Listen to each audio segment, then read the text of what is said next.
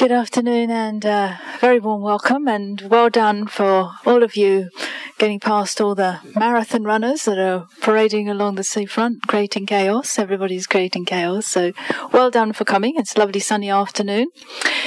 So we have a really interesting program this afternoon. The topic is really interesting. The guy on the desk is just asking me what the topic is. So I said to him, I read it. The topic is change the way you see yourself. And he started to think. And then I said, the second sentence says, when you look in the mirror, what and who are you really looking at? So he's sitting at the desk. Behind him is a big mirror. I said, go and have a look and see what and who you're really looking at. So how many of you are here for the first time for one of our talks? A few of you? Okay, very warm welcome. Some of you come through Meetup. I think some of you come through Meetup. Anyway, our speaker this afternoon is flown all the way from Paris. Actually, no, he came on Eurostar. Francois. And Francois' background is he's been a meditator for probably 40 plus years.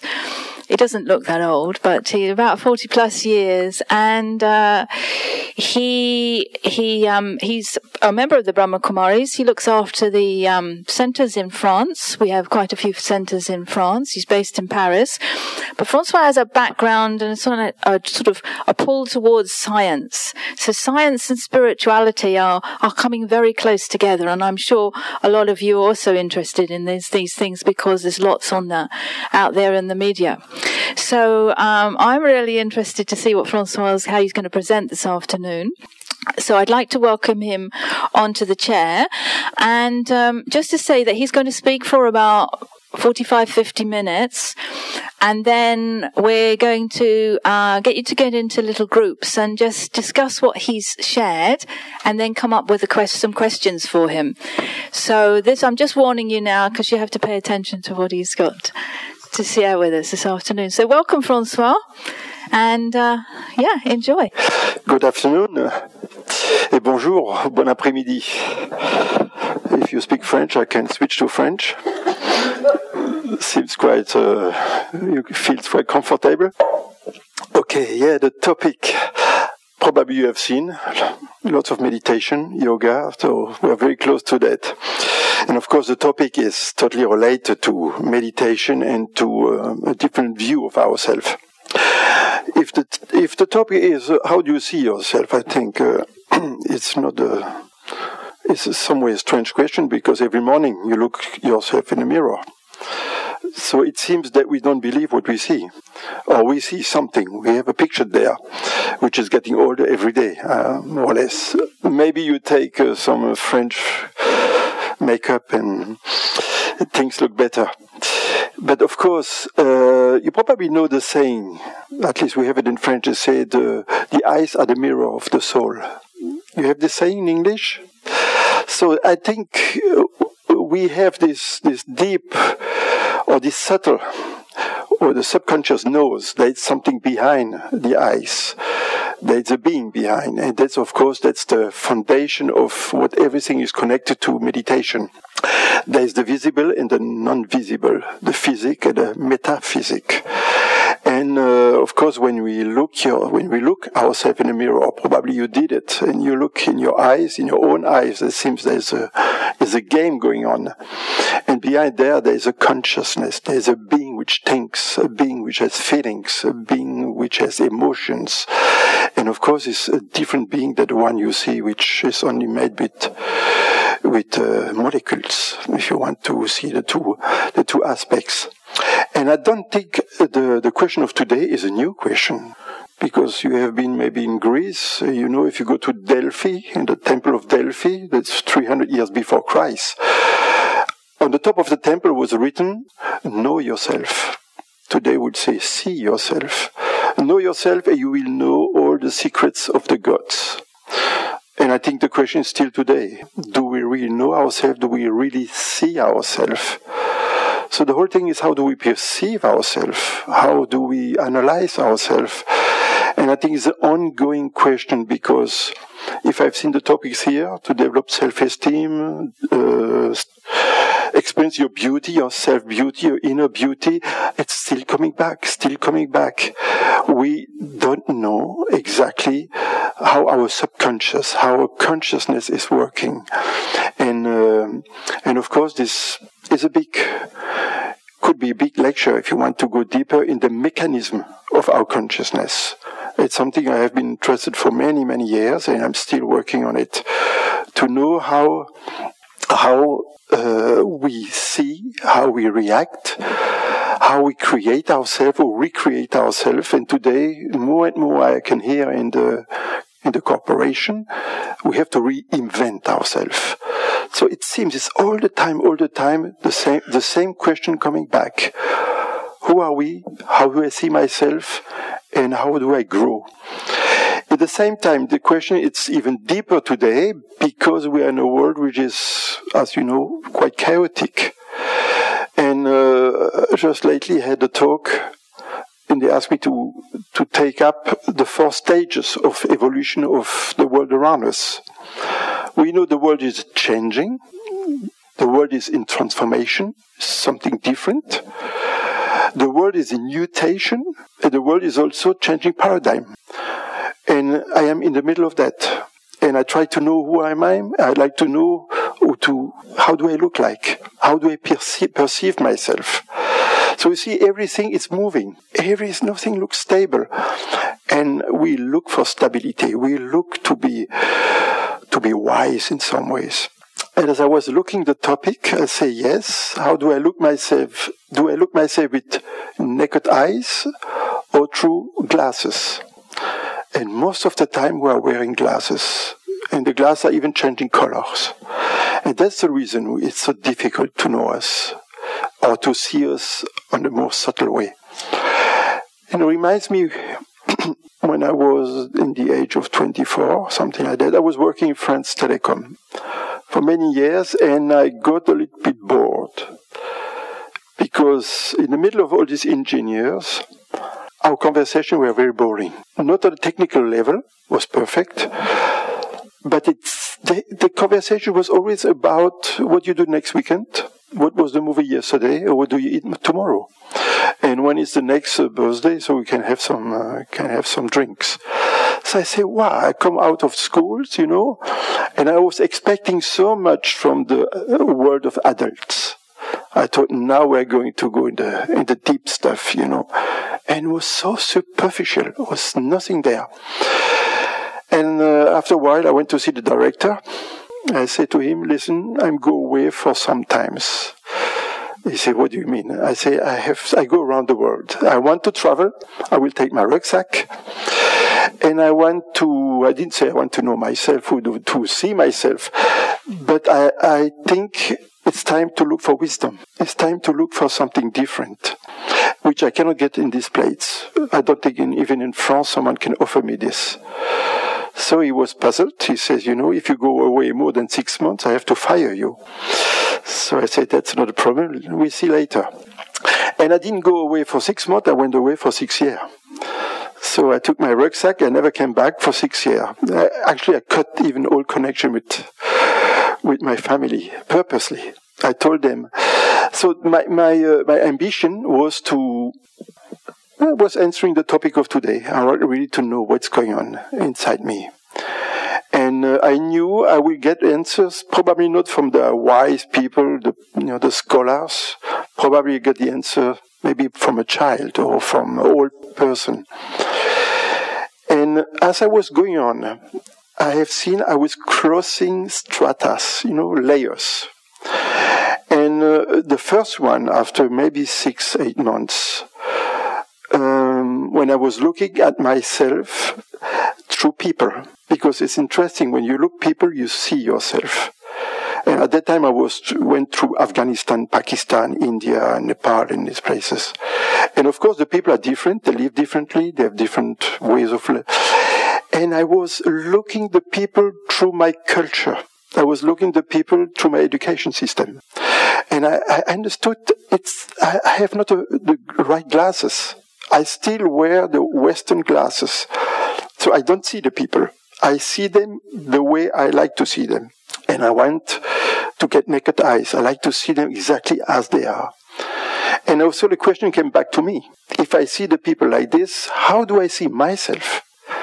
So I see the people through my culture, to my education, to the values that I was taught at that time in Europe, in France, and basically my belief system. And I came back to the saying from Einstein. He says, the people keep saying, I believe what I see. It's very scientific. I believe when I see. And he says, actually, we are all wrong. We see what we believe. And this was so obvious after some times. I was really aware that I was seeing through my eyes, through my glasses, through my belief system. So I was I would say I was wrong. But there were so many screens and colors in front of me and the people. And I said, what to do? How to get rid of the past? How to have a blank? I don't want to be under all these influences. That's what we call today conditioning. I couldn't believe to which extent I was so conditioned. I was still young. And this is the first screen in front of our eyes. We believe we see, but we don't see. We see through our conditioning. We see through our past experience, and we see through our education system. And that's so difficult. Like as I was in Asia, I could see the people in India, they're eating with their hands. So I said they are wrong. In China, they were eating with sticks. For me, it was wrong. So there's only one way to eat properly, is with fork and spoons, So this was the conditioning. Straight away, why the people are so strange? Why they eat with the hands, with the finger? Why they eat with sticks? Why cannot they be normal? So I put everyone in a box, There are normal people and strange people. But I believe I was with the normal ones, So how much I was in a box. But when we are in a box, we put the other people also in a box, no? And it reminds me when I was 20. At that time in France, the army was still compulsory. So I had to go to the army for 1 year. And I was surprised by myself. After 6 months being can you imagine, the army is a different atmosphere, different public, a big box. And looking at the outside world, I had the thought, these people over there, they are not on the right side. Why are they not like me? So after 6 months in the army, I start believing the only way to live is to live like we did. So the army was become the norm. And the people outside, they were not in the norm. See how quick? So it's interesting because the people outside, they are feeding us. The army is totally artificial. The army doesn't bring any money to a country, but they're using our energy, our money. So I was on that side, and I was having the question, why these people are there, why they are not joining us? See how quick you can be under heavy influence, like the norm was to be in a box. So as I was traveling, this main question came back, this conditioning, this deep conditioning, and how long it takes to clear all that. So I had a little bit the idea of the artichoke, the vegetable. To get to the heart, you have to take the leaves off. So for me was the school. Traveling for me was like a school. Actually, in my little books I was writing, I'm in a university of life. And I was saying, if every day I take one leaf off, to get to the heart of myself, to see what is exactly there. Take off the conditioning, take off all the teaching you receive. Doesn't mean they are wrong, but there should not be a blockage. There should not be a screen for you to go deeper and to discover yourself. And suddenly I came to another layer. I discovered that I was in the middle of my universe, because everyone is unique. Everyone is alone. Wherever you are, you always have to take your own decision in your life, and as you say, Every religion tells about you came alone, you live alone, you came naked, you go back naked. You know, this type of saying. So I felt I'm really alone in my own little universe, and I have to deal with it. And I came in front of a new, can call it the paradigm. I could really clearly see what's my nature, what I believe was my nature, but I could see there was a second nature. We all have two natures. Today I know I would call one is my original one, my true nature, my deep nature, but it's another one, the one I have created. And we have all done it. After a few years, we become someone else. As we grow every year, we are someone else. Our personality is changing, our character is changing, and basically our habits are changing. So every day or every year, we are another person. And we suddenly start to look at this new person, the one I have created. And we move away. We move away from the original one. And that's what, when you look in the mirror, we can be puzzled. Because there it's something I feel, it's me, and there's another me. There are two. So we are all a little bit schizophrenic. We are at least two personalities. And we have to deal with it.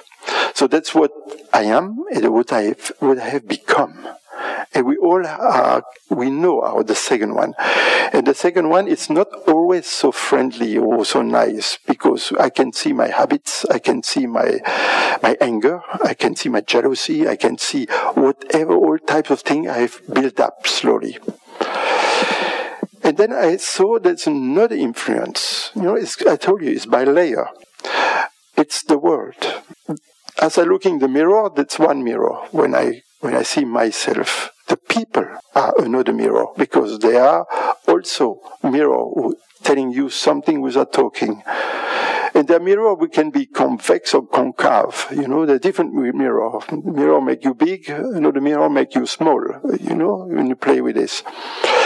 And in the quantum physics, I don't know how much you're aware, they are aware there is a big interference between the observer and the object or the thing you're observing.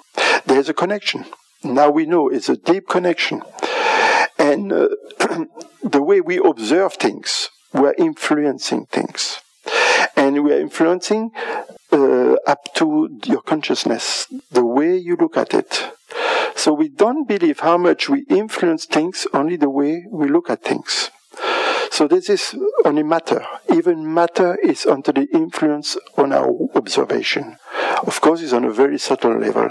But can you imagine when you look people, when you are close to people, work with, how much do we influence people? How much they get we call it today our vibration. How much the people get influenced by our being, by our attitude. So we don't really know, we don't know enough how much my aura, how much my behavior, but how much I'm inner being, it's interacting all the time. So when we had the question, how do you see yourself? It's not only how I see myself, how do I see myself with people? Because we are like in a big puzzle. You know, the puzzle is a big picture. But I'm a piece of the puzzle. I'm just one piece of the puzzle. And every piece has its own shape, its form. But I belong to this big picture. So I cannot, in one way, I am unique, I'm different, I'm a full piece. So I have to find my identity. But at the same time, I have to fit with the whole. Because everything is holistic or systemic. And we know we are under the law of non-separability. I cannot move away from you. I cannot separate myself from the world, or even from the universe. So I have to play the game. I am involved with everything. I have to match. I have to get in that connection. But this can only happen if I really know myself. I have to know myself, my shape, my depth, my subconscious. I have to know clearly myself to find my proper place there. And only when I get in these plates, it's like there's a connection with I would call it the DNA. I have my own DNA, but my DNA is also connected to the big picture. So I can come in resonance. You know, resonance, you get in tune. This was all the part of my journey. I could see the beginning was to get rid of my conditioning. The second part was to go to my real self, which is not the one I have created with all these habits and all the stuff around. And then again, I have to fit in the big picture, because we belong all to the same thing. And it reminds me about what I was talking about, the world going to crisis, we know. But not about the economic crisis or the ecological crisis. The world goes basically to 4 main crises. And the first is the identity crisis. It's really what we are talking today. We don't know who we are. We don't know how we function. We don't know exactly what's my shape. And so long I don't know, I joined the second crisis. The second crisis is the belonging. We need to belong. We need to belong to a whole. And so long I don't know myself, how can I belong to a group? And why belonging is so important? Because we need to interact. We all want to be close to each other. Love is probably the biggest energy which brings us together. But of course we like to be loved, we like to love, but first of all, it's possible if you know yourself. And that's the reason today so many workshops are going around knowing the self, self-esteem, and loving yourself, and then only you can understand the other. Then you can have a proper relationship. So everything starts with the self. So our big work now, our big job is to know the self, to discover the self in order to get closer to the others. So the belonging is the second part, which is so difficult. If this is not in place, the third crisis is insecurity. And we know how much there's insecurity in the world. It doesn't come up like this. It's totally connected to the two first ones. And the last one is lack of meaning. Again, the lack of meaning, it's what's the reason? Why are we here? Where are we going? What's the sense? What's the meaning? What's the purpose of all this? And all they are all connected. And as I was traveling, all these things came back to me. And I knew everything came back to my homework, to go deeper and deeper in myself. And that's what connects me to meditation. Meditation, it's a tool. It's just a tool. It's not a religion. It's a tool to go deeper and to create the condition to observe. For me, the meditation is a little bit like a microscope to see the refined things, but it's also a telescope to see the whole, to see the big picture. And I just want to show you a little bit what I call the compass, our compass in life. And it's quite helpful to position ourselves, because to see yourself is basically to know where you are. So I put myself in the middle of the picture. And a compass, especially here in UK, you're all sailors. So north, south, east, west. And I'm here in the middle. And the first step, which is probably the most difficult, so how do I see myself? What is the relationship with myself? Here's the mirror. But the mirror gives you first an image of your body. But more than that, it's not only the body, it's the way I perceive myself. What is my identity? And you can see most of the time, totally onto a type of illusion. We build ourselves and we look, maybe everyone has this different way to get back to give a name to his identity. Some people will look the possessions. Some people will look their position. Because today, the work you do, where you live, what you do, it's very important. The other will say, I will look more my state of my bank account and so on. That's a part of me. And another will say that's how the neighbor looks at me, like people that's maybe more like my prestige and so on. And of course my personality, which I have developed. and so on and so on. We have different ways to look at ourselves, to give identity to ourselves. But that's again going back to what I have or what I know. But it's not what I am. We are all looking deeply at what I am in all that. We like to be. And it's difficult to be so long we are still under the influence of all this. We always believe I exist through this. That's for me the reason how much effort I do to get disconnected by the outside things. And all these things which you can see here don't belong to you. You can lose them at any time. It's just something we add to ourselves to become. It's like a shell we have built around us. But who is in the shell? It's like when you look in your eyes, what is behind your eyes? What is the being there, the being full of life? And this is one of the main questions, because he comes back to the other one. This could be what we call today the nature or the environment. And these are the other people. Again, how I position myself in front of other people. Again, if I see who I believe my identity is connected to position, possession, prestige, personality, that basically I put myself in a box. You can say, oh, see, I belong to this football team, I belong to this religion, and so on and so on. When I look to other people, I will take the same way of looking at them, the way I look at myself. So I will look others like I look myself, and I put them in a box. What's their position? Where are they living? What is their bank account? And again, I have a total different or wrong view of what the people are. And we know the main thing we have to look at is who am I really, and what are the other people? So it means we have to develop what we call a subtle way to see each other. Some people would say a divine way. So we have to go beyond matter, beyond what everything can attract. Everything can influence our five sense organs. So we need a subtle way to look at things.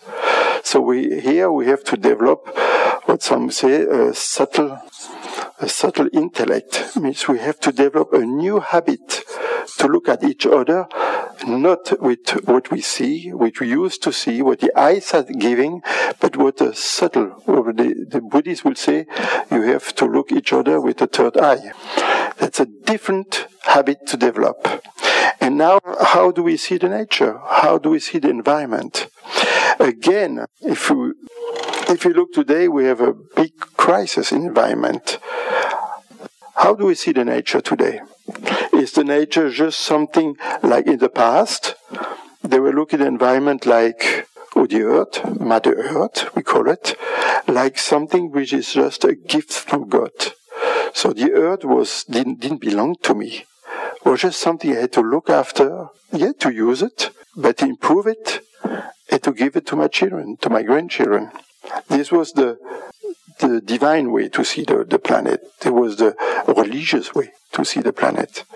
Today, if we look at nature, what are we doing? The nature is like a mine. It's like a place where we can take resources, exploit, use it, and becomes also a garbage bin. So we see we have, maybe because our vision of ourselves, it's not accurate, it's not turned towards the subtlety. We don't have the same subtlety towards other people, but towards the nature is exactly the same. Seems when we don't look ourselves properly, we don't even respect our universe. We don't respect our environment, and we treat ourselves the way we treat ourselves. We treat the nature. We treat the other people. You see, the reason why to have a deep and proper identity of the self, it's very much connected how we relate to the outside world. And everything here, it's based by respect and love. How much do I respect myself?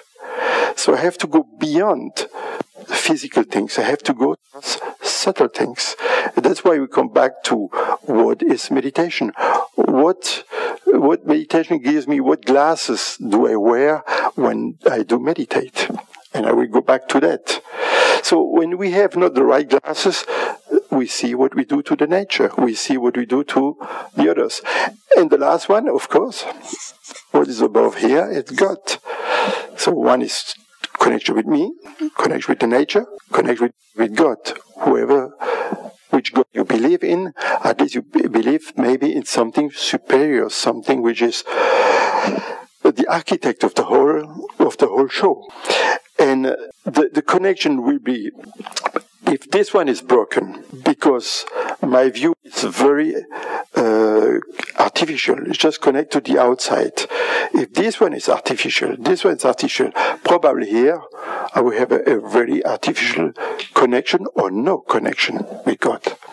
It reminds me when I met a friend, actually was also working with me, and he went, after a while, he went to the Alps. He says, I take some holidays. Go away. I have to think. So he went to the Alps looking after cows in the mountains. And he was there quite alone, was what the people do. And I went to see him after maybe 4 months. And I asked him, how are you doing? He said, it's fine here. I'm in silence. Everything's perfect, For sometimes, not forever, but sometimes.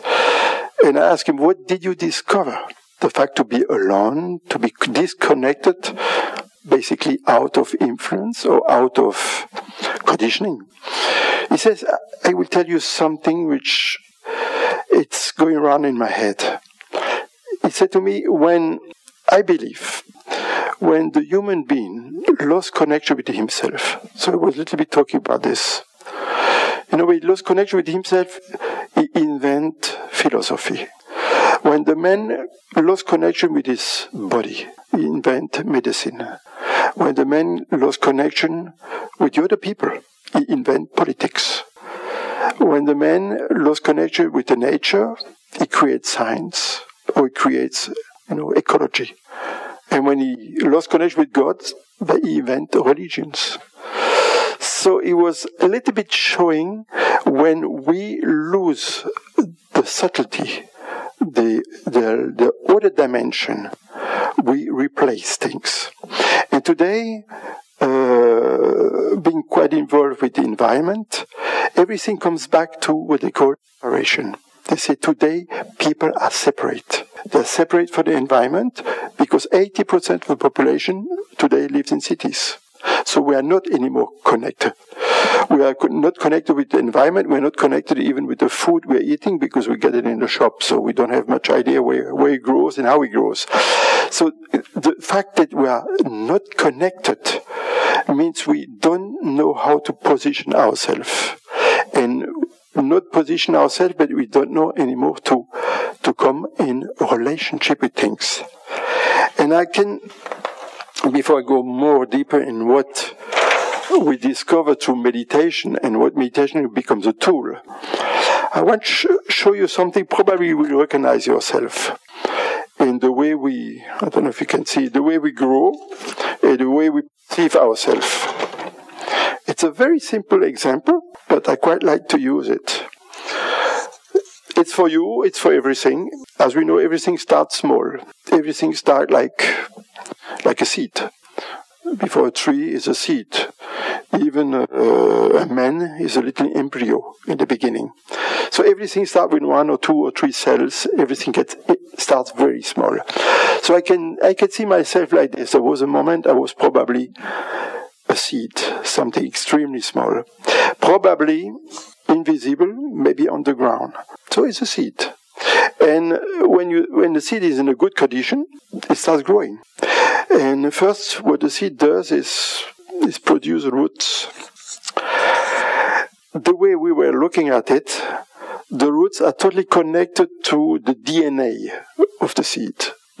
The seed is essential. Everything is in a seed. Nothing is extra after the expansion comes. So deeply, if we look on the subtle part of a seed, or I would say the metaphysical part, or the spiritual part, which is in every human being, everyone has these 5 main roots. Everyone is looking for peace. And I will come back what we mean by peace. Peace is something totally different than believing the situation beyond fighting war. Peace is much, much deeper. Everyone is looking for happiness, of course. We all look for love.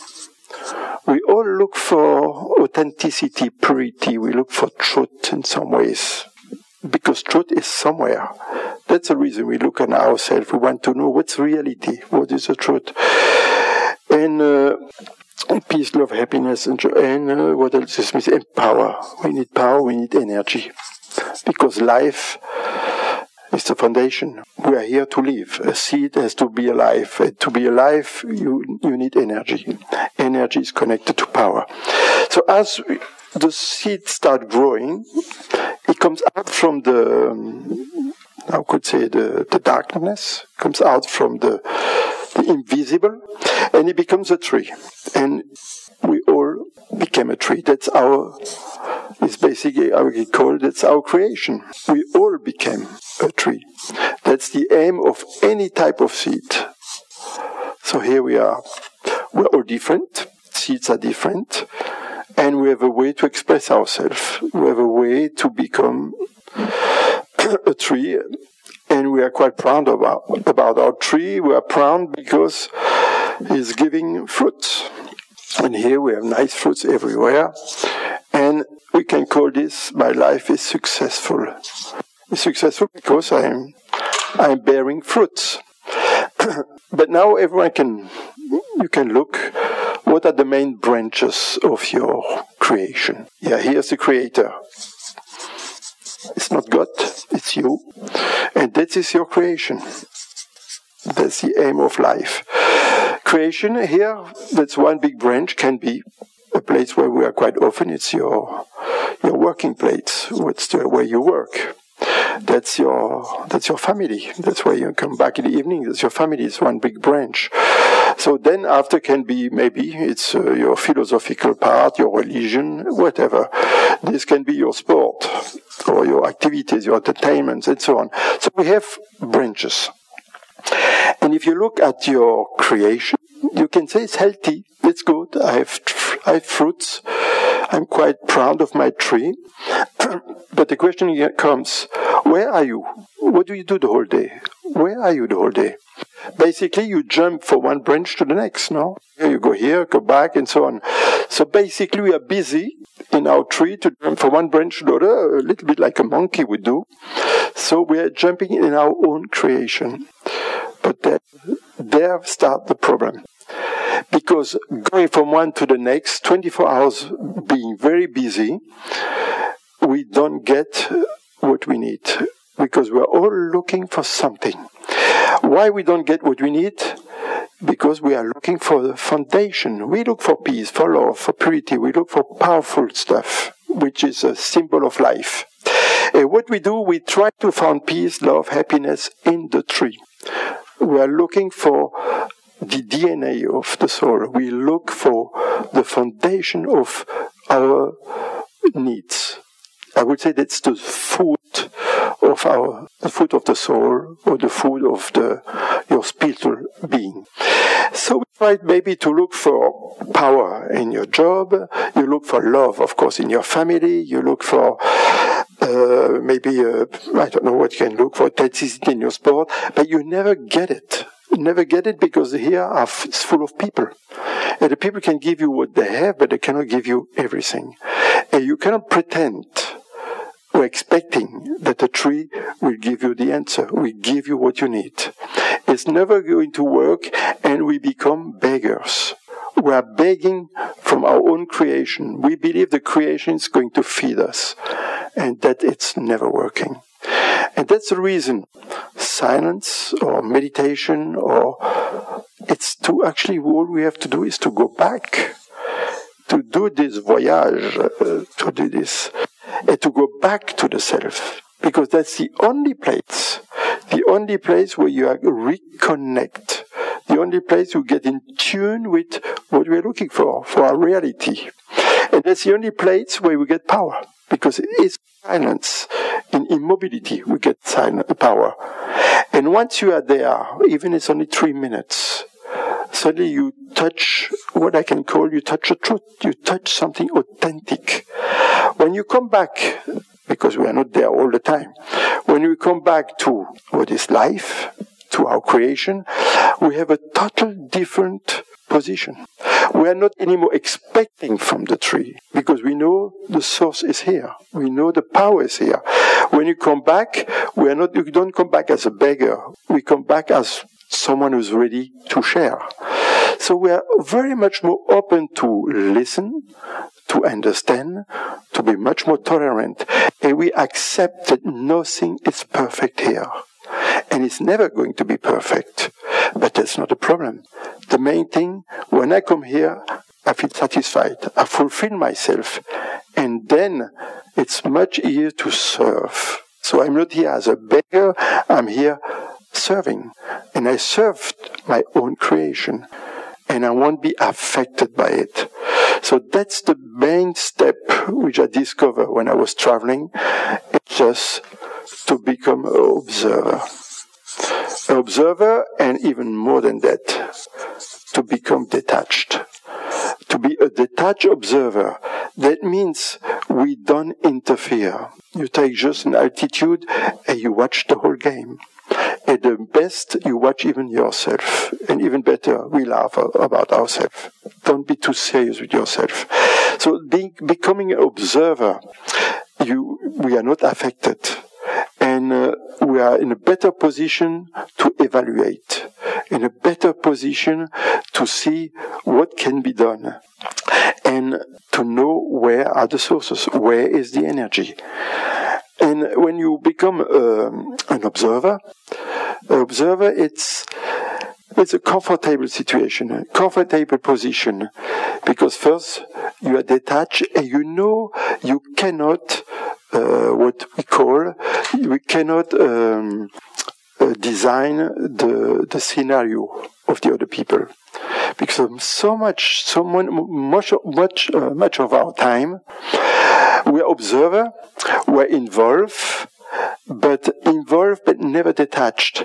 We are always trying to, in some ways, to correct. In some ways to influence, some ways to have always a question, why does this? Why this? Shouldn't be like that, And don't realize that's just waste of time, waste of energy, and you move away from yourself. That's what we are designing the scenario of the other people. We want like a director of a movie. I tell you what you have to do. I have nothing to tell you. I don't know you. I have to respect you. I have to love you. And if I don't try to design your script, I will love you more. Because otherwise we see always defect in people. We always believe he should do like that. He should be like that, And taking this position as judgment, we cannot connect to them. We create a wall. It's like, I know, you don't know. You should do this. Don't you listen to me? And because we are not detached observer, and we believe we have the right. We believe we have the right to interfere. We have the right to interfere. We know the whole scenario. We know the whole game. That's never we know the game. And it's already so difficult to know my own scenario. And that's one of probably the best way. When we don't interfere, become observer. Not only you observe what's going on, but we can become what the wise man is doing. The wise man never interferes. He knows that he doesn't know. But also the wise man, he knows that he has to be always very open. He knows that everything comes to him by signals.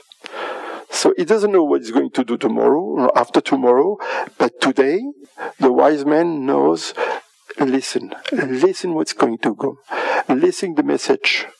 So the message will come, because life, nothing happens out of random. Everything has a meaning.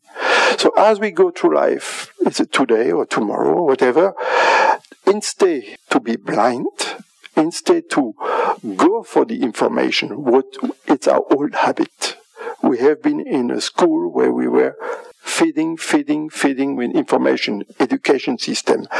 Why not? We stop this, and now I'm open to listen.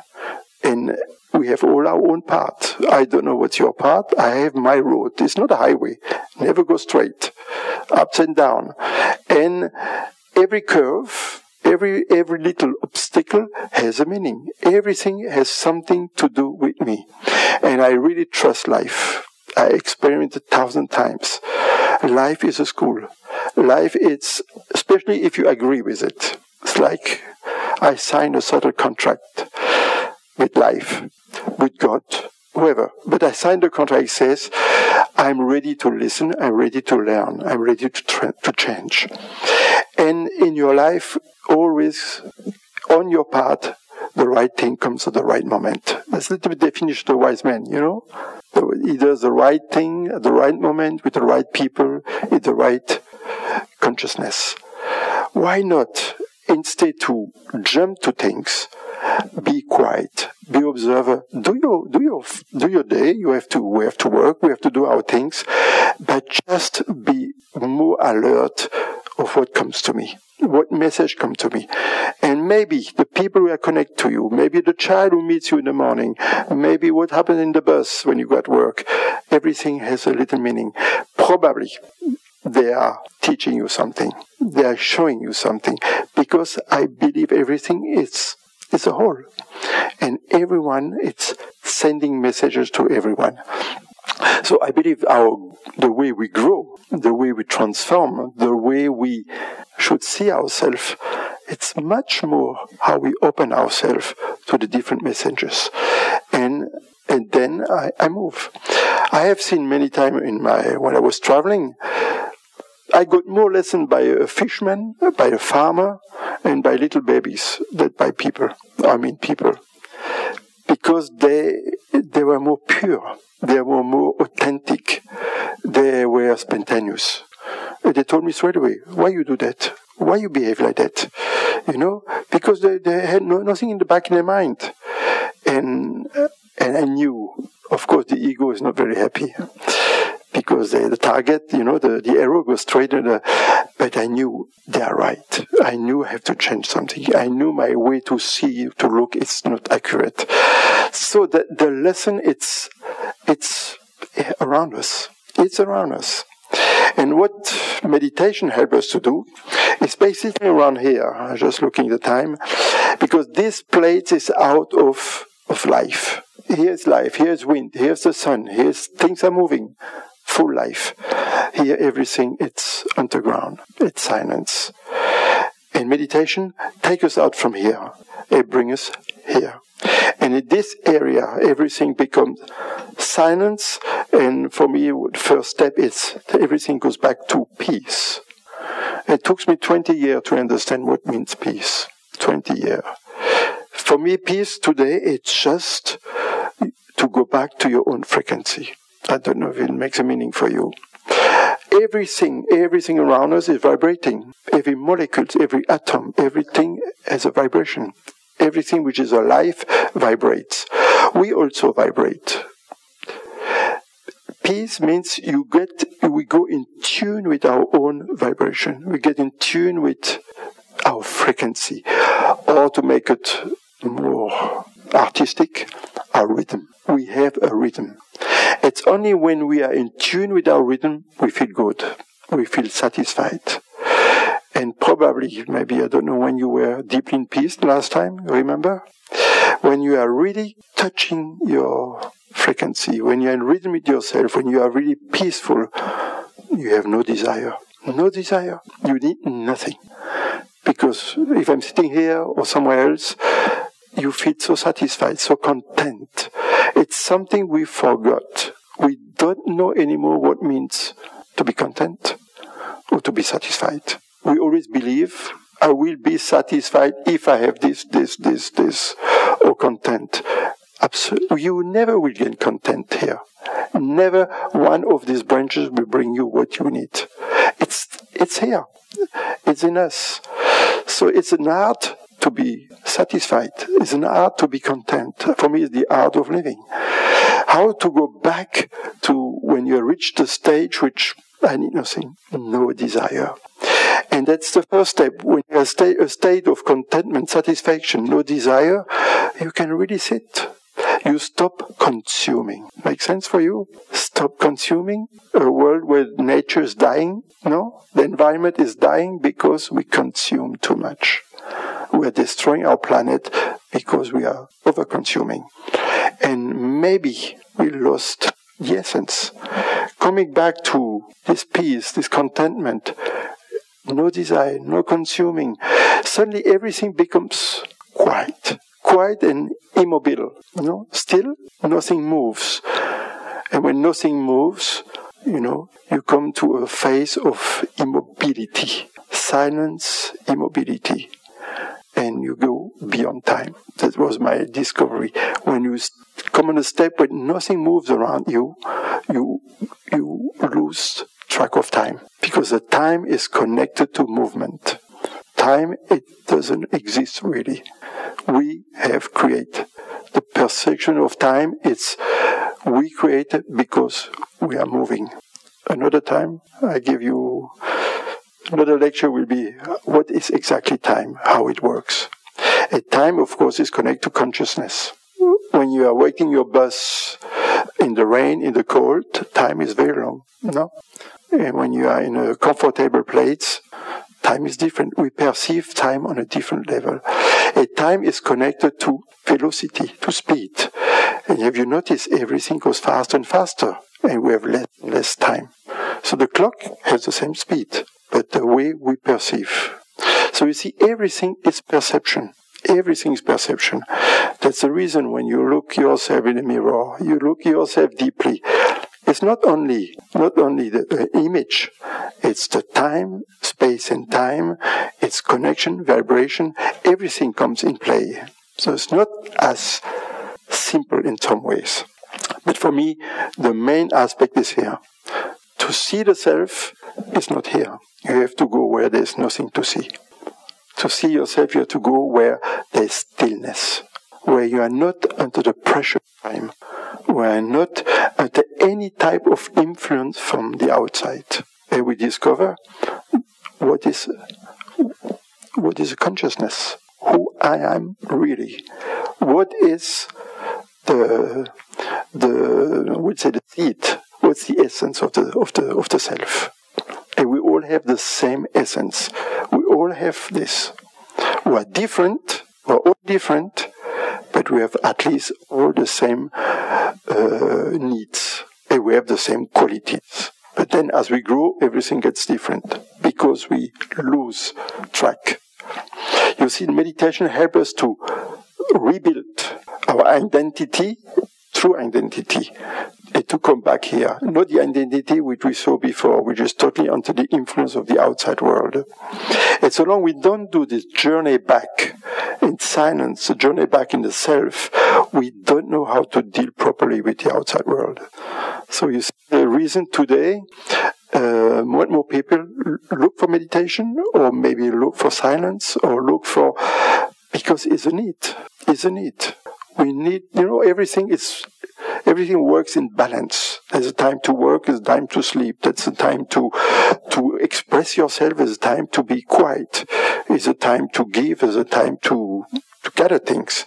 It's a time to silence. I think that's the next lesson in the world today, which is so much changing. It's such an evolution and a paradigm shift, because we have to see things on a different angle. So maybe the main game today, it's move away from the life which is full agitation, full chaos even, and to go back to what is steady. More we get power here, more we can give power back here. And that's the only way to bring again some equilibrium on that level. I watched the time. Linda, what we do more, less, or not less enough. For the moment, it's enough information. We can go further if you like, no problem. Not right this minute. We're just going to give them a few minutes break so that they can digest, because there's lots, Lots.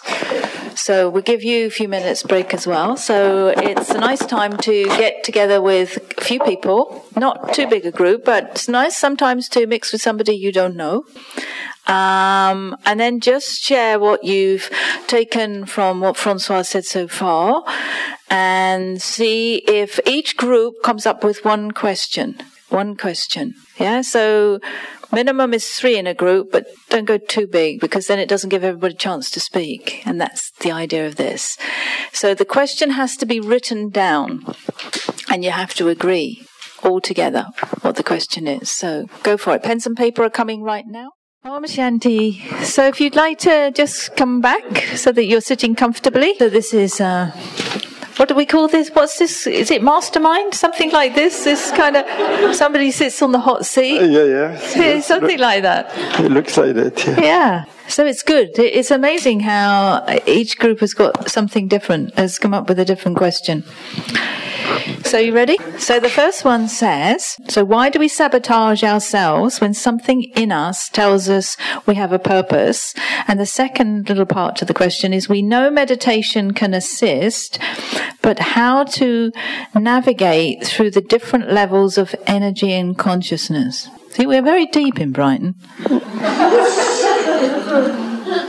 I try to understand the same question, navigate different consciousness. What do you mean by level of consciousness, level of awareness, level of... We know there's more to life than what we're actually doing, but actually being aware of the consciousness and how to utilize it, how we know meditation can assist, but it's quite a minefield to go into and deal with, so we're just looking for a bit more clarification. Yeah. But meditation is, again, what I say, is a tool. Is a tool. And when you, I think many do meditation, who try to meditate, who start to meditate, what's the first step? You see that we use first our mind, our thoughts. And our mind is our best friend, is also our worst enemy. So we have to know, we have to use our thought energy, our mental energy, and it's probably the energy which is the most polluted. It's the most polluted, and it's probably the energy we are not mastering, not controlling. I remember when I went actually to India, I was sitting in a chai shop, the tea shops, and there was an old man sitting not far from me. I knew that he was watching me. And he suddenly came to me and said, you guys from the West, you have learned everything in school, but you never learn how to think. So it was the first time I heard someone saying, you never learn to think. I didn't know we can learn thinking. I thought it's automatic. So meditation is very much connected to how I use mental energy. And it's not stopping thinking, it's impossible. I would say think less, but reflect more. Less energy thinking, more in the other side, the intellect side, the wisdom. The best meditation is actually when you get to the seed stage. It's when actually the thoughts get so focused that they look to stop.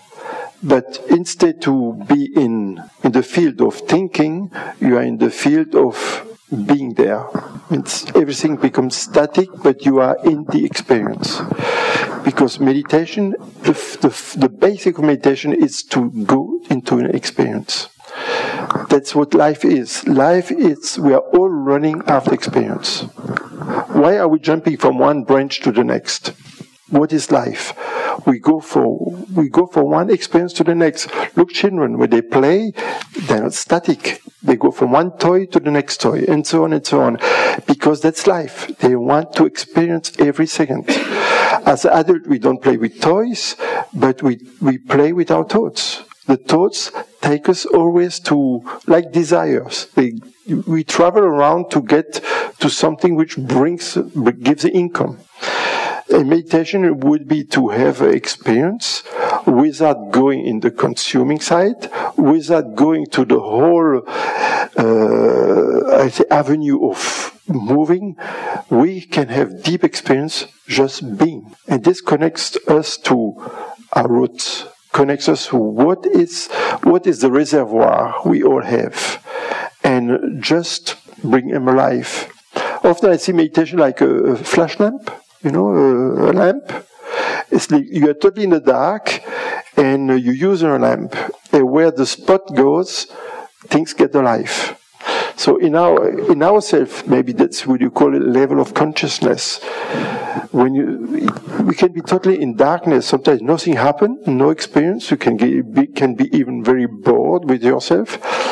When you switch on the light, and you look and you see so many jewels, beauty in us, keep the light on that spot, the spot on light on that, and give it energy, bring it alive. So it's a whole way to wake up parts of our deep inner potential. We have so much potential, but it's in the darkness, it's asleep. We don't use it. And it's not the outside world is going to make it alive. We have to put the flashlight on it. We have to light, and light gives, not only wakes up, but gives energy and empowers. So we can really empower ourselves sitting and just driving your toes like a laser beam goes to areas of our inner being. I don't know if this can help you. So connecting with that question, this question is about meditation, and the first part maybe you've answered. How do you use meditation to connect with with peace, power, happiness, authenticity, and love? But the part maybe you could follow up with is, do you have a routine? Yes. Routine is a killer, or it's helping you. Routine is needed like any sportsman practice his sport every day, especially if he wants to go in competition. So practicing routine meditation, yes, is necessary because you have to discipline your mind. You have to discipline yourself, basically. But a routine can also help you to fall asleep.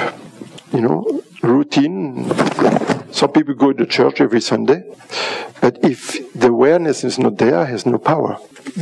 So routine is okay if it has a meaning. So of course, like a sport, like repetition, what can be the method, or what? First of all, the first step in meditation, we are connected with 5 sense organs. We have 5 sense organs. They ongoing all the time. They are sending messages and they receive messages. We are receiver, like a radio. We are sending messages and we receive messages. When we meditate, we have to close a few channels. We don't want to get everything. So the first step will be to keep the body, because he is connected to the 5 sense organs, to keep the body quiet. And to bring much more awareness here, much more awareness on the level of your conscious. And then again, where do you want to go? What is the topic of your meditation? What experience you want to do? So we have to target something. You cannot go blank and wait. So if you want to go to peace, which is probably for me the first thing I can call it, the experience. Peace is for me the foundation, because when we touch peace, all the other qualities or the other values are coming up. Because when you are not in peace means you are agitated, you are shaken, you are not stable. It's not possible to have an operation on yourself when you're not stable, because it looks like an operation. So peace will be the first step. And what I say, peace is not only, it's calm, no noise. No, peace is much, much deeper. So peace, it's first to take it as you like, or put some words, because we have to find your own vocabulary. For me, peace is resonance. Peace is rhythm. Peace, it's connect to your frequency. So try to feel good with yourself. Try to feel satisfied with yourself. and try to be content. And there will be one thing I practice. I often ask people to do it. When you wake up in the morning, basically when you wake up, you will look around, and the first question will come. Without on the subtle level, you don't even know that you have the question. You look around you, what's going on? What's going on? Radio, news, what's the weather? What's going on? And basically after, so how do I feel? But that's already too late. Because how do you feel is already connected to what's going on. So try from now on, if this will be the gift for this afternoon will be a good gift if you practice it. When you get up in the morning, don't go to what's going on. First, how do I feel? Always bring things back to yourself. How do I feel? And make a list as you are working together. There's no reason that you feel bad. How do I feel? I'm okay. Life is beautiful. Even it's a bit raining, but that's life. Do I have so many worries in my life? No. Then you can see everything which is positive in your life. And you can see, how do I feel? Yeah, I feel good. I feel fine. I'm not handicapped. I'm not this. I'm not that. And after you can say, now what's going on? Whatever goes on, it's not your business because you become observer. First, you align yourself. That's the foundation now. To align yourself, as we say often, thoughts, words, and actions. But align yourself with, I would say, with your... In India, they have a nice word. They said your dharma. Means align yourself with your values. Align yourself with your own beliefs. I think you're all a little bit philosopher. You all have thought about what's the value of life, why I'm here, what's the reason. So we have to develop a way to give value to our life, to give a meaning to our life, to make our life beautiful. Because the outside world is not doing it for us. Have you noticed? The outside world don't tell us life is beautiful. It does the opposite all the time. News, everything. They want to bring us in a chaotic mood. There's a reason for it. But why should we accept? Why should we go to the French Riviera to say, oh, it's beautiful? You don't have to go down to France. You don't have to be in holidays to say, that's life. That's a whole concept. We believe life is good only Saturday, Sunday, or the evening, you know? At the other time, I'm busy. Life is work. It's so wrong. It's so wrong. So we have to rephrase it and to rethink and to revalue our life. I like what the Dalai Lama said when he came to Paris. He said, when I watch the people, they live like they would never die. But when they die, actually they have not been alive. You know, like robots. And we should get out of this. It's a culture. It has become a culture. We don't have time in the evening to sit and to watch the sunset. We don't do this anymore. So many simple things we don't do anymore. Because we have an excuse. Life is complicated. We have lots of things to do and this and this. But how someone says, we lose our time to live our life. Or we lose our life to live our life. You know, something like that. We should go back to the essence. What is actually the value of life? Don't die and miss your life. You know, that would be and then that's a very good step to go to meditation. Meditation cannot be something artificial. It has to be built in something we have created, a foundation. It has to make sense. And try to think, what's the beauty? Life tomorrow is, at least is good, you know? I don't say program yourself, don't condition yourself, but give a deep meaning of the value of your life. You got 15 more questions and 10 minutes to answer them. So this question is about vibrations and frequency. How do we know what our own vibrational frequency is? And somebody else has asked a similar question. How do we know how we are vibrating? So what's the gauge for that? Yes. You know, you know what frequency is. You know what everything is vibration. And you have all been in a hospital somewhere, you have all seen this, no? Yeah. That's what they call it, wave electromagnetic. But when we think, now it's very clear, when we think, we produce something which looks like that. And they know now with the machines we can see when you have a thought like peace, love, happiness, or you feel good. Your wave looks like that. If you are stressed or in anger, it's more like this. You know. So what we have to know, the amplitude is much bigger. It's more agitated, but that type of wavelength, it's much more powerful than that one. Always. So that's one I would say weapon we have. When you sometimes we get a bit nervous, we get a bit angry, try to formulate, because you are the creator of your thoughts, something like this. You choose your thought of peace, of love, of beauty, something. It will suddenly destroy this one. And when you have to deal with someone who is in anger, who's angry, if you become angry, you know what happens. It's doubled. Our game is to try to be quiet, try to be gentle, try to be at peace. You know that he will give, because we know by laws, this type of vibration always overcome this type of vibration. So we have to know a little bit the rules of vibration. And any vibration produces a magnetic field, like electricity. Any electromagnetic wave produces a magnetic field.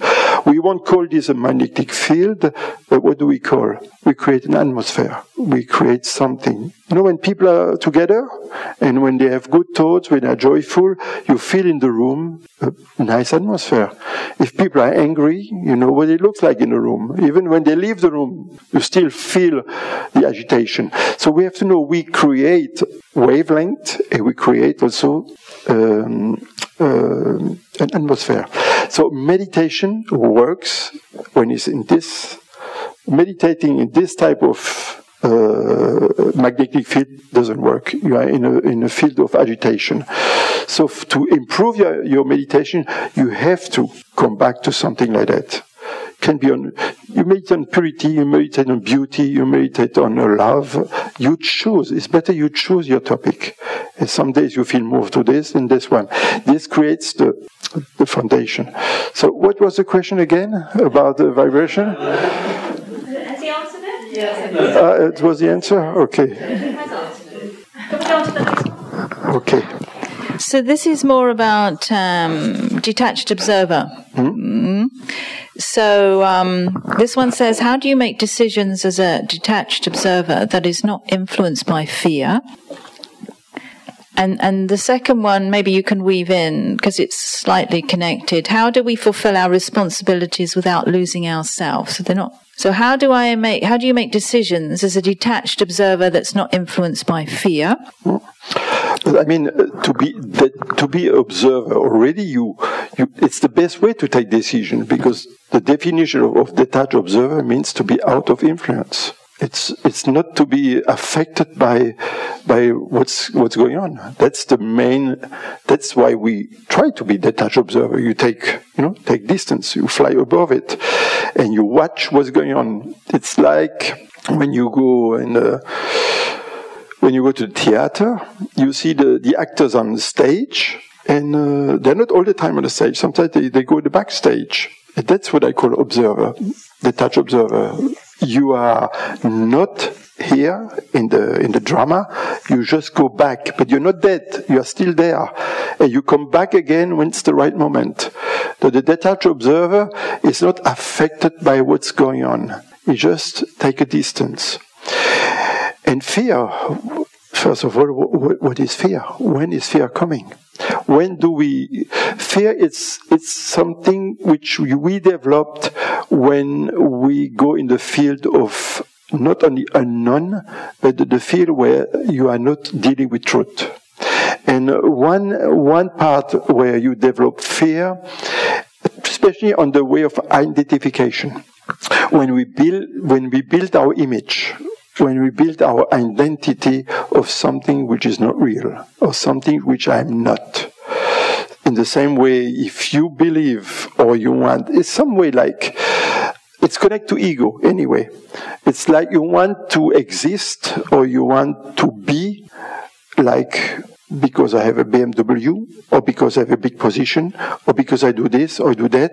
You build your personality around something which doesn't belong to you. Something you can lose at any time. And automatically this will create fear, because the subconscious knows perfectly that you are cheating. You are cheating. Means you are not authentic. You are building your personality. You are building something on supports which are not real. And you know that anyone can destroy it. That's the reason, look at children. People who have no fear, usually they are in some ways quite pure, quite innocent. They have nothing to hide, they have nothing to prove, they are open. Like, so why to fear something? Because you have nothing to hide yourself.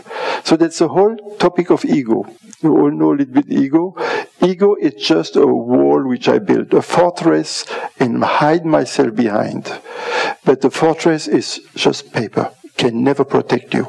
We believe we can hide ourselves behind a fortress.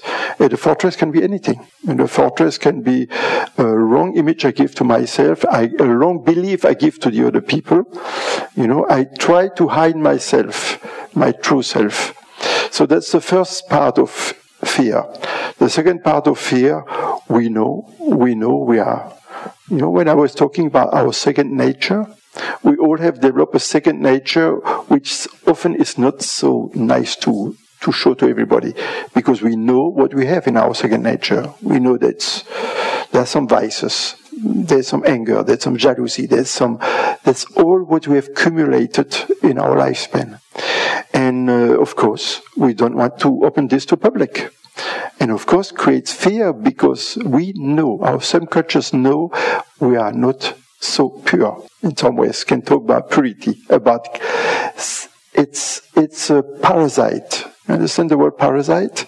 We have parasites in our being, in our character, which we have created.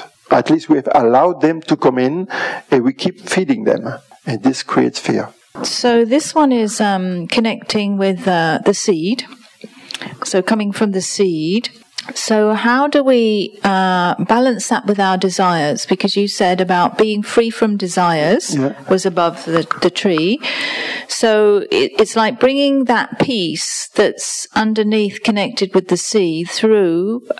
How do you because sometimes if you have no desires, it feels quite passive. So what do you, maybe clarify what you mean by desires? Yeah. No, desire doesn't mean ambition, or doesn't mean, I would say, pure desire. No, desire are basically when you are not satisfied with yourself. When we don't feed ourselves.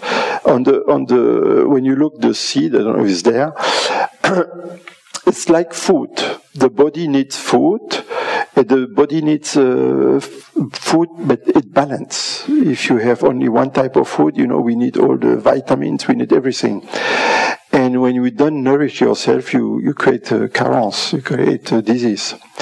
The soul, or our spiritual being, in the same way, needs all type of food.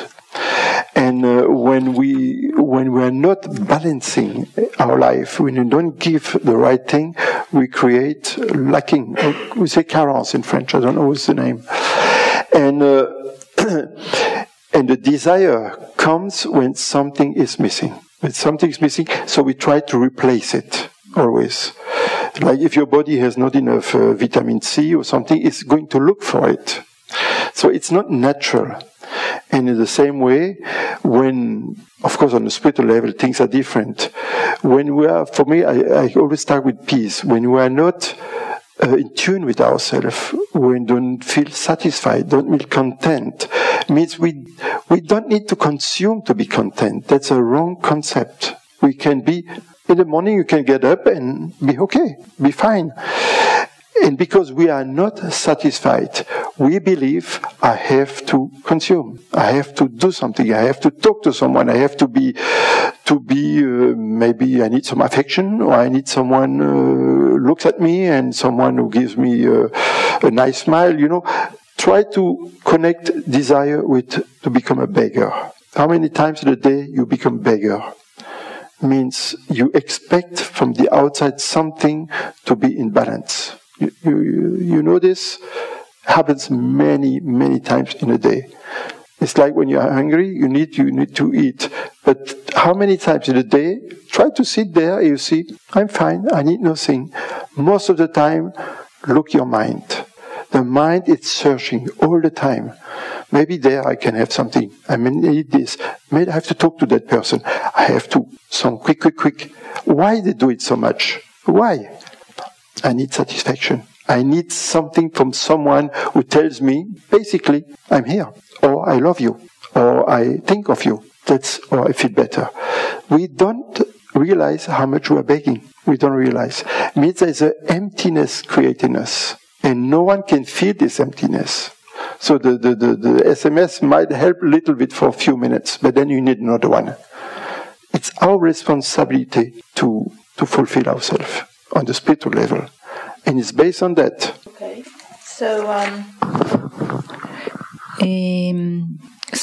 Anyway, that's answered the question, but that wasn't my question. But there's this question here. What is the difference? What is the difference? What's the line between helping and interfering? Helping and interfering. Yeah, it's a big difference.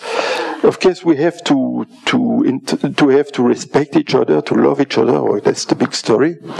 Interfering, it's more you go the business of someone else. I have not any business with all of you. I'm not correcting you. I have not to even to give an advice. You have almost to ask before if you can do it. But helping, of course, it's the aim of life. We're here to support each other, to help each other. That means the best way we can help is to inspire. To inspire, it's to be what you are. More a person is aligned, more a person is in tune with itself, it's connected itself, more that person is going to attract. Because everyone will feel, everyone feels the vibration, everyone feels if someone is connected, if someone has found a way to fulfill itself. We are all magnets, we are all magnets. And a magnet attracts or a magnet repels. And we prefer to attract, no? And we attract if our way of thinking, the majority of our way of thinking, it's positive. If our way of thinking is mostly positive, we become attracting.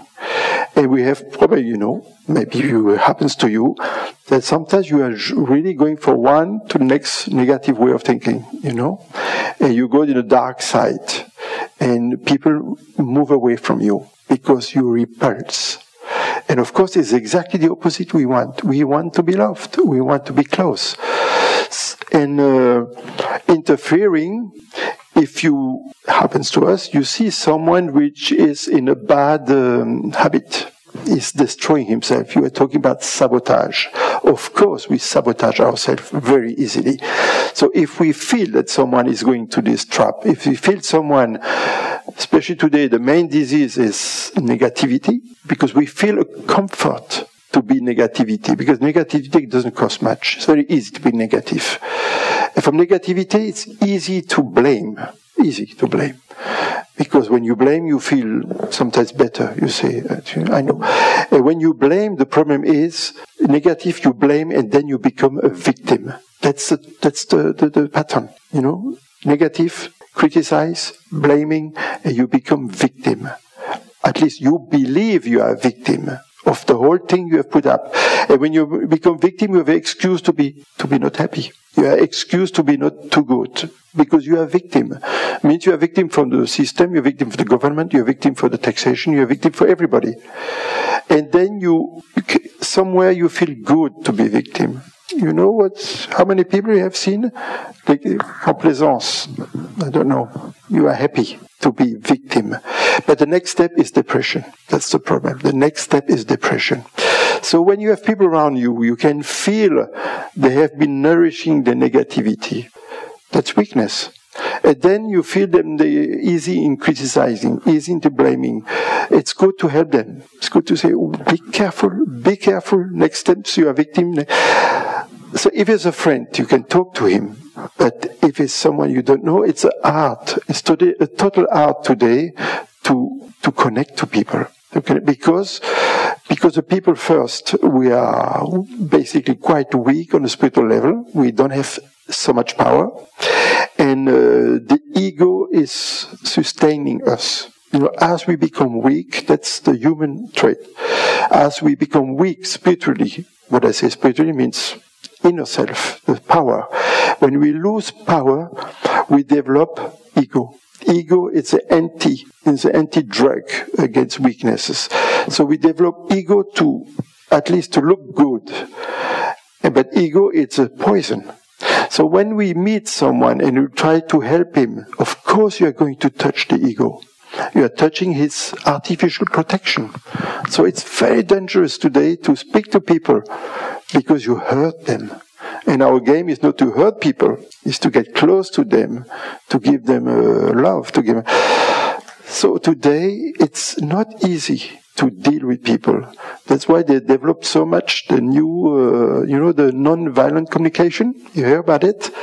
It's almost to ask permission to the person to say, you said that, or when you say this, that's how I feel. Because I feel this, can I ask you something? Can I ask you, is it okay? It's a whole negotiation going on now. It's very difficult to be direct, because direct is often too direct. Of course we want to help each other, but if it's not done with art, it's like, well, you come to talk to me, it's not your business, you're interfering in my life, private. It's true, it's private. But again, we're human. We want to help each other. And it's today, we are in a very tricky moment, because people are really, fragile and sensitive, or you touch a little bit, and usually they don't accept very much what you're doing. And you come as someone who is really open heart, and so the smile has a lot to do. Your pure intention has a lot to do. Your love. If they feel you don't have a hidden agenda, then they open. Or if it's a friend, you know how it goes. But today it's a big thing. And again, meditation. Because the vibration can do the job. Before you go to speaking, before you go to acting, maybe to create the atmosphere, create the power, and what you are. So you don't talk, but they feel. Because we know what vibration is. Every human being catch vibration. So it's another way to heal. It's another way to communicate. When it's when it's really tense, or even in your family, sometimes you come to a point that we call it standby. The standby moment with someone, what they call it no deal. No deal means whatever you say is going to be wrong anyway. So you say no deal. And we want win-win, no? And sometimes that's no deal. So it's your attitude, it's your silence, it's your vibration, which is going to be the first step to come to a communication. So I think that really leads us into some meditation. But you've got about 7 seconds to answer this last question. And the last question is, what is your source of wisdom? 7 seconds. Second. As I say, the first part of my life, I took my life like a life of experience. I was looking for. So I was looking for everything. I was open to any philosophy, any religion, to any wisdom which could come to me. And one day I came across this school. Brahma Kumaris. It was in Sydney, actually. It was in Australia. And why this school, not another school? Only the foundation, the knowledge, the basic knowledge of this school resonate with me. Resonate with something I already thought about. So actually we don't learn. We don't learn. I think we relearn, or we like to hear something which already we thought about. You know this feeling? And that's what happened when I came across the meditation of the Brahma Kumaris. The knowledge was not new, was something which I say, I know, it's like that. And then step by step, this school helped me a lot, yeah. So my wisdom, most of my wisdom comes from here. So it's not that I say I preach for my church. It's for, I think everyone has his own sensibility, but this one works for me. Did you pass? 7 seconds. It was a little bit over. Okay, if anyone's question is 7 seconds. Okay. So now we will sit 15 minutes meditation. Oh, beautiful. I think we're going to have some music. So first, make sure that you don't feel any tension for your body, because we are not going to meditate with our body, we're going to meditate with our, call it consciousness, built-in energy. Basically, that's you. And of course, as I say, we are going to use our mind. But the mind is like a horse. The mind can race. And it's actually racing a lot and jumping from one place to another. So what this horse getting quiet. For this I'm going to take you to a journey. You just follow. It's like an image. We're in Brighton here, near the sea. There must be a lighthouse somewhere here. And we're going to go on the top of the lighthouse. It's just a symbol. As we move, as we walk slowly to the top of the lighthouse, it's like you take a distance from the world. You take a distance from your everyday life. You even take a distance from your own body. So now we are at the gate. We open the door of the lighthouse. And slowly we take the steps. And we go up. Slowly. It goes around and around. And as we go up, we can feel the energy of our body is going away.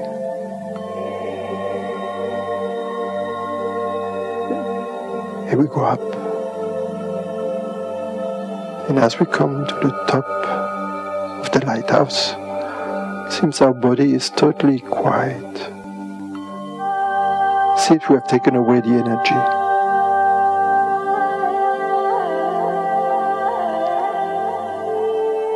Now we're on the top of the lighthouse in this room with all the glass around me. And I can see 360 degrees. I can see whatever I know. It's my country, it's my city. It's the place where I live, my friends are there. I can see everything from there. But I'm detached. Like in a movie I'm watching. I don't feel any influence. So it's brings me lots of peace to watch. Basically, I watch my life. I look my surrounding, and it doesn't affect me. That's what we call to be observer, a detached observer.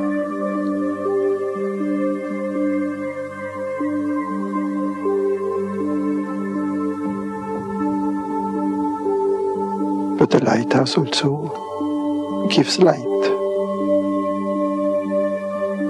So let's imagine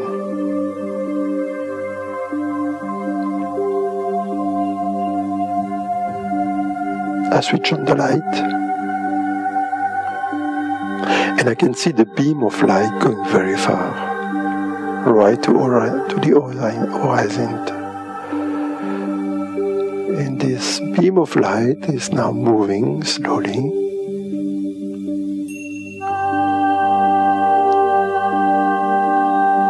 And it's giving light all around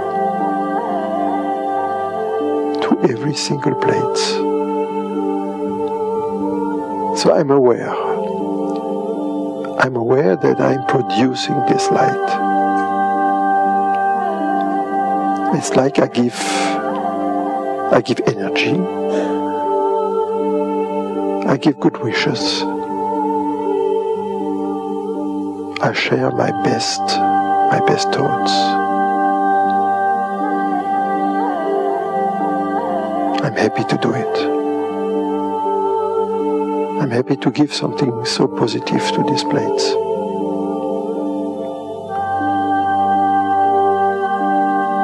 And the beam of light is moving slowly.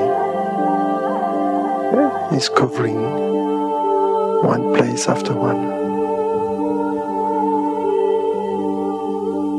So I give energy to my full city. I give energy to my friends. By the way, I give energy to myself. As I produce this light, as I produce this energy, it even develops more.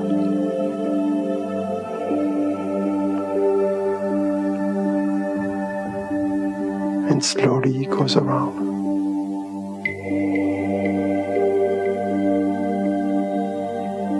I feel very free. Nothing is affecting me. Because I feel detached.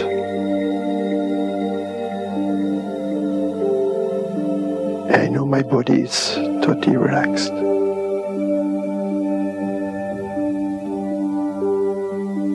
And I feel peace.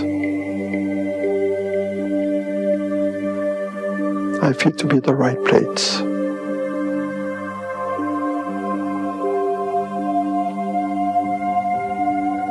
I just feel good with myself. I don't need anything. Just happy to be here.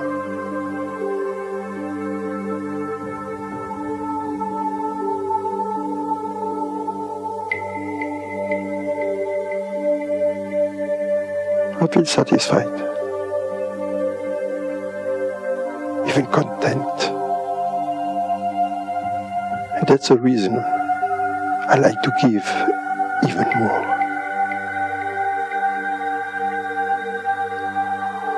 I know more I give, more I receive. I never get empty when I give. It gives me energy back. And that's what we call vibration. We create something. We create an atmosphere.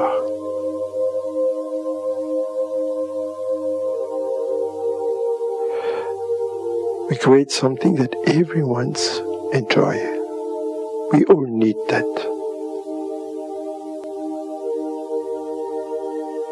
We all need time to sit,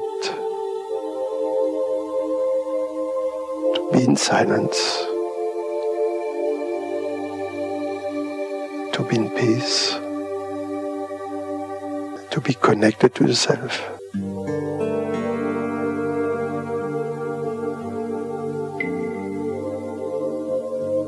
It's so simple, but we don't do it.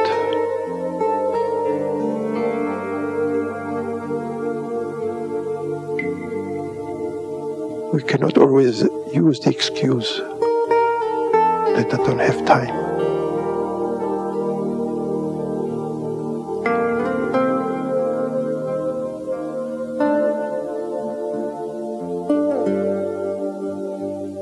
it's a nice symbol to become a lighthouse. It's to share light, share power.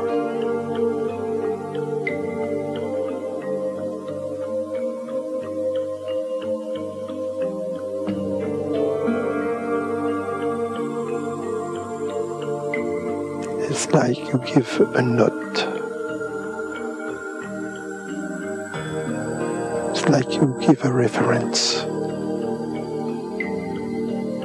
And everyone can tune in.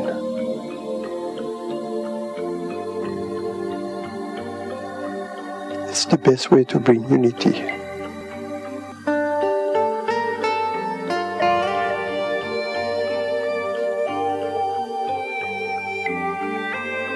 It's helping everyone to go down to his own frequency.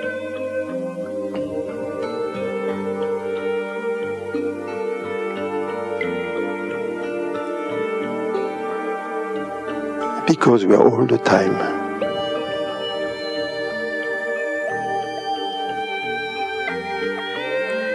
Let's say overdrive.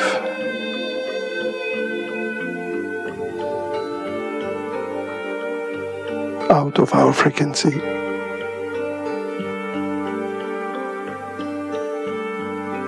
Because of that we are never satisfied. We are looking for comfort.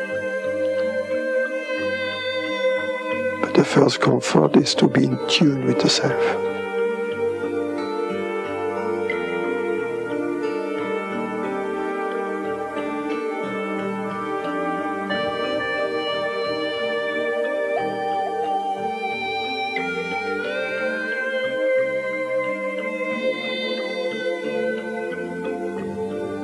That's the first step of meditation.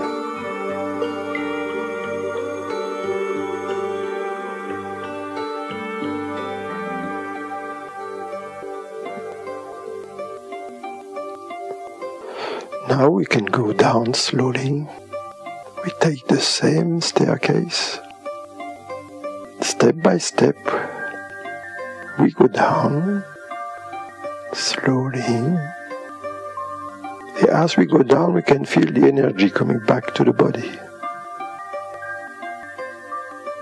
But everything in peace.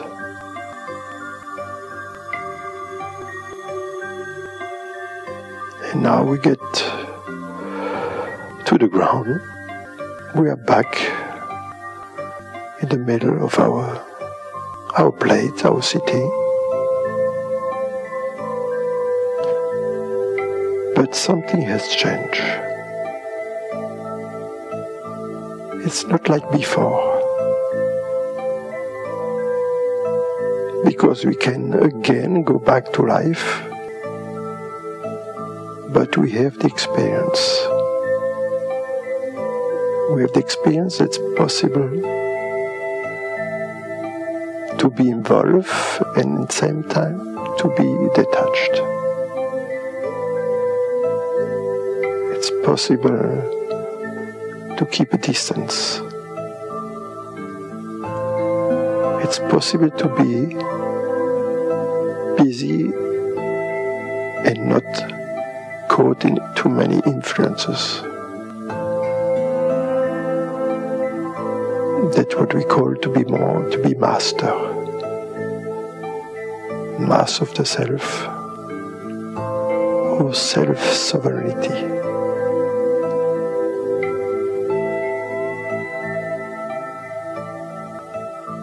To be aligned with the self, close to everybody, but still independent.